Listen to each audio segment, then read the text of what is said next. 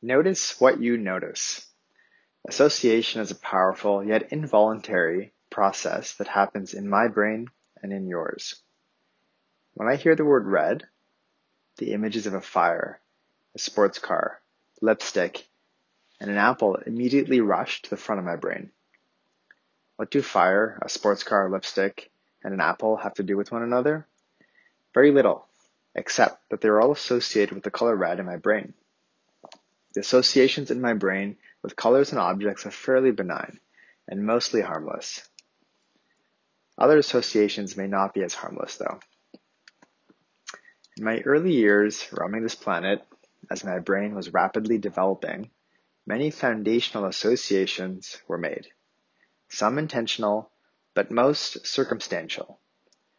As a child, I absorbed like a sponge everything that I could from my environment. This included my sister, my friends, my teachers, my culture, and most of all, my parents. Parents are the first meaningful relationships that I developed as a child.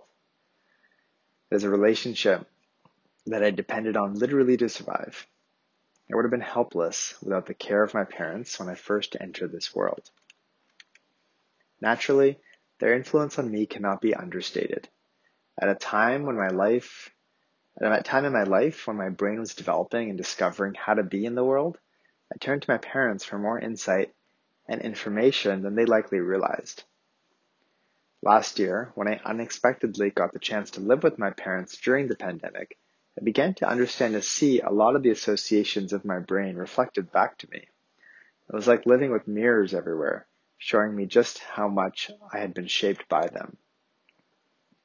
As I got older, the associations I formed in my brain were primarily influenced by the education I received. Through grade school, secondary school, and into university, I was heavily influenced by the teachers and the textbooks. It is also a time in life when I began to form associations with other people of my own choosing, not only based on circumstance of growing up under my parents' roof. Friends began to influence me, and me them, in ways that none of us were likely aware of. It's like we were trading values and beliefs with each other as if they were baseball cards that we were collecting. As I began to build my career, in particular in a knowledge-based role in industry, I began to form associations with my business, including my team, my clients, my investors, and more. I began to identify with what I did and was influenced by the leaders, formal and informal, around me. My taste in media began to become more refined. I started to feel more conviction in my beliefs. I began to associate with other people based on these beliefs, likely to the unconscious exclusion of others with different beliefs. Regardless of where I've been on my journey through life, I've always been influenced by the associations that I've collected along the way. There is a quality of impermanence that is a core ingredient of reality. Everything changes. And when I recognize this, then I begin to see how my associations change over time and how my associations change me over time. The moments of struggle for me have been when I mistakenly believe my associations to be solid and fixed, like concrete, unmovable, unmoldable, unchangeable. It is in these moments that I stopped living and was ignorant to reality.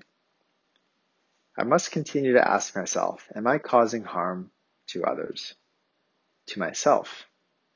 And if I am, then I must look deeper to understand which associations are leading me to take these actions, to say these words, or to have these thoughts. Notice what you notice is an intentional act to bring awareness to the associations that are present for me. It is an acknowledgement that they are not permanent and will continue to change. That includes the people that I associate with, the ideas that I associate with, and most of all, the beliefs that I associate with. It is an understanding that my associations have shaped and influenced my choices through life and will continue to. As I've begun to notice what I notice, I've seen my curiosity for understanding why I believe what I do grow. I've also seen my openness to new possibilities grow. And most of all, I can better see and understand myself. From this place of self-awareness, I feel more alive than I ever have before. Notice what you notice.